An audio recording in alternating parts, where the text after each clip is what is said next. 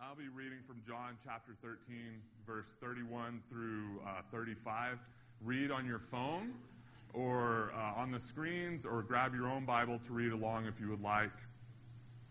This is what John tells us that Jesus said once.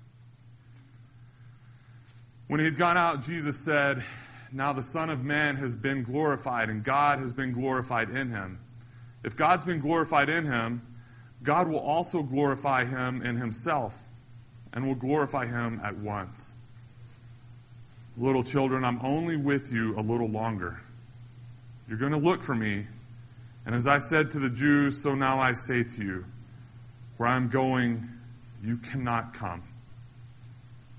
I give you a new commandment, that you love one another, just as I have loved you. You also should love one another. By this, everyone will know that you are my disciples, if you have love for one another." May God grant us wisdom and courage for interpretation, and may God grant us wisdom and courage as we try to apply this word. Amen. This last week, Stuart and I had gone and we're having some coffee together, and we were driving back to the church. And we were at the top of the hill up here at Roadrunner Parkway. And we started talking about church. That's all we talk about. Well, that's not all we talk about, but we talk about church a lot. And we talk about our individual faith a lot. And we talk about a lot of things around Jesus. And Stuart said, you know, it's easy to be a Christian. It's easy to be a Christian, and it's hard to do the things of a Christian. And I said, I say that a lot. Like, it's a simple thing to be a Christian, but it's a difficult thing. It's the simplest and most difficult thing we can do. And this little passage, this small section of Scripture, is proof of that to me. That's not why I chose this. This isn't a proof texting kind of situation. But Jesus says that people will know we are his disciples by the way we love each other. Love seems a simple thing, like all the songs that we hear on the radio about love. It's like, oh, this is the greatest and easiest thing ever. How many of you are in love with someone? How many of you always like the person you're in love with? If your hand is up, you're lying right now. I'm just saying. I saw you holding this hand up back there. There's no way we can always like the people that we're around all the time. So love isn't easy. Liking isn't love, right? You have to make this decision in your mind, like, this person is driving me crazy. I don't think I even like them right now, but I'm still going to love them. If it's that hard in a marriage or in a partnership of some sort, it's that much harder when we just kind of know one another. Right? It's easy if I just kind of know Mike Black and he starts to annoy me to be like, oh, I'm done. You know? But if we have a real relationship where we've been involved in each other's lives, and I know some junk in his life and he knows some junk in my life, and we've walked through things together, then it's a lot harder thing to just walk away from that relationship, and we have to make a conscious decision to lean in and show one another love and grace. And Jesus says, it's by that people will know you are my disciples. In the book of Acts, we're told that the early church did certain things. They would meet in one another's homes. They would share food together. They prayed for one another. They did a lot of things together, but then at the last of that little passage where we're being told about that, it's in Acts chapter 2 if you'd like to read about it, it says their number was added to daily. That type of living, the disciple way of Jesus, is attractive to other people. When I lived in Carlsbad, I was in the library, public library one day, and I was looking through theology books because I'm that kind of nerd. And I like to eavesdrop on people, confession. And a great place to do that is a library. because you can almost spy, right? Like there's stacks in front of you and they don't see who's on the other side. And so I was standing by the stacks looking through these books, and there was a conversation happening. Like if David's sitting there, it was about this far away, and there was a conversation happening down there, and I started eavesdropping. And it was one of those conversations where this person is trying to convert this person to Christianity. So person A is leading person B through the plan of salvation, right? So this is what I was hearing. Well, if you died tonight, where do you think you would go, heaven or hell? Person B goes, I don't know. Person A starts going through the plan of salvation. Person B goes, I don't believe in hell. Person A goes, oh. Oh. No response, right? Because this person's faith is all about after. What's happening after. But Jesus is saying, no, it's about now. It's about what's happening here and now. People will know you're my disciples by the way you love one another, not by what happens to you after you die. Who knows? But what people know is what we are about right now. So then you go back and you look, okay, Jesus, how do you say we should show love?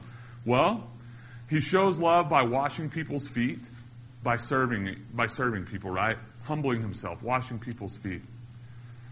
He shows love by healing people. I have a friend who, I can't remember what the job is called, but he makes prosthetic limbs and braces and that sort of thing. And I told him one time, I said, man, you work miracles. Oh, no, I don't. I said, dude, literally, people go into your office with one leg and come out with two. And you teach them how to walk. That is a miracle. I don't know about that. Like he couldn't receive it, right? He heals people. Jesus served people. He healed people. There's a story. So he was really involved in his friends' lives. He went to Peter's mother-in-law's house, and Peter's mother-in-law was sick and laying on a bed and couldn't get out of bed. And Jesus goes and sits on the bed and touches her and heals her and says, okay, now you can get up and start serving people and cooking and stuff. That's my interpretation of it. And when I used to read that, I would think, like, I hate that.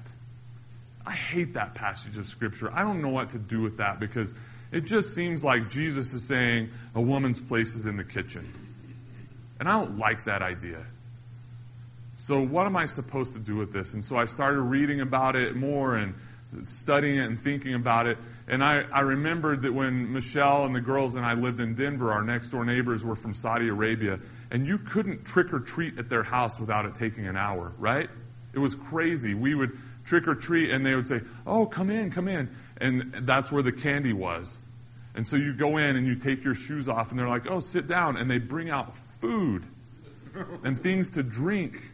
And they literally were serving, and it was their way of showing we're glad you're our neighbors and we love you and we want to serve you. And so I started remembering that, and I thought Jesus went and sat down and healed this lady, and she immediately got up and started serving the people that were in her house because she wanted to. That's what was making her whole. Now, if Michelle were sick and I sat down on the bed and said, like, hey, you're healed now, so get up and go do laundry, next thing I'm the sick person. But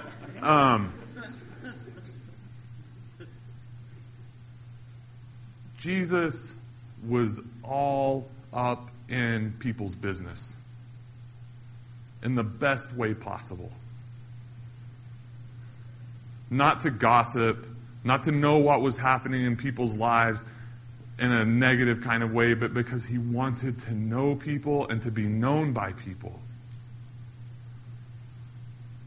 We United Methodists are the second group of people in Christianity to do small group ministry.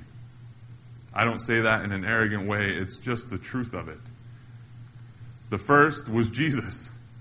and the early church. And then it kind of disappeared for a while. And then John Wesley came along and said, like, hey, I want to be a holier person. I want to be more in touch with God.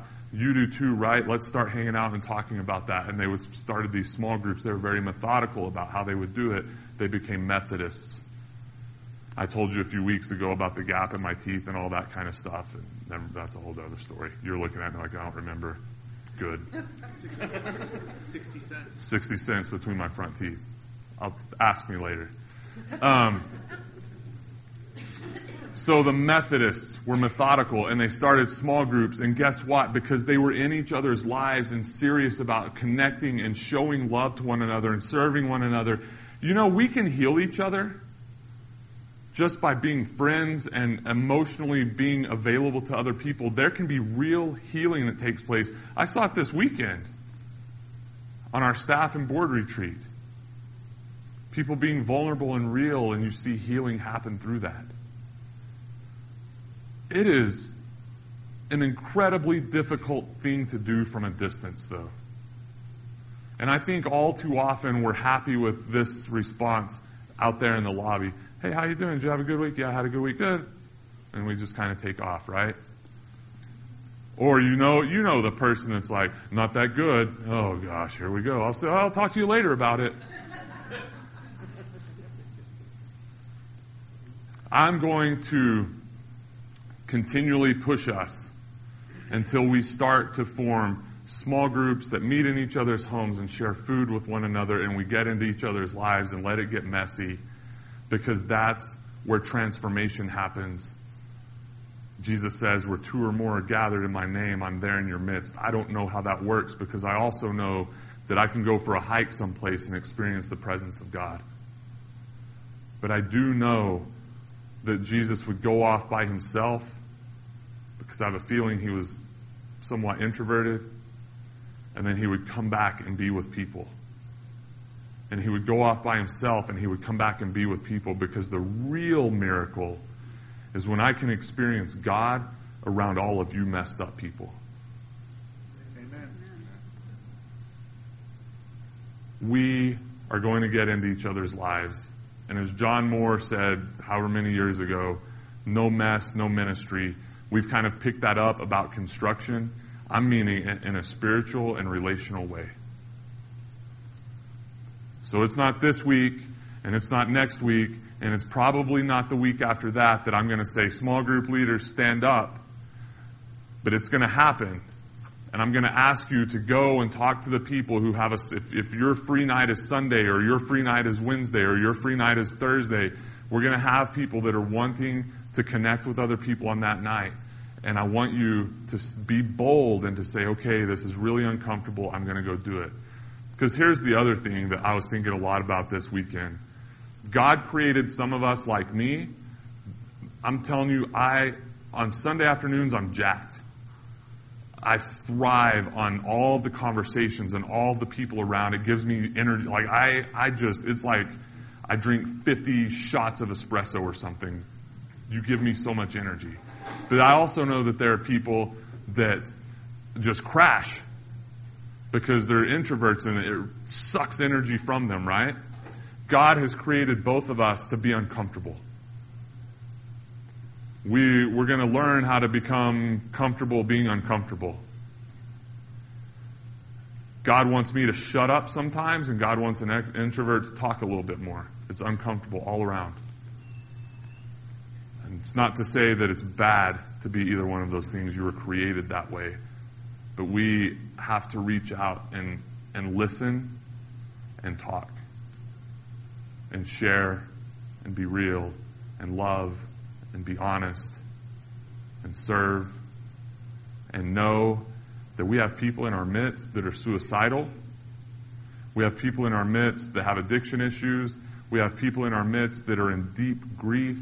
We have people in our midst that are celebrating getting a driver's license. We have people in our midst that there's just so much stuff, and we don't know how to love people if we're not in their lives with them, right? So, Morning Star United Methodist Church, that's where we're going. So buckle up and get ready. It's going to be a bumpy ride, But it's going to be the ride of our lives. In the name of the Father, Son, and Holy Spirit, please stand.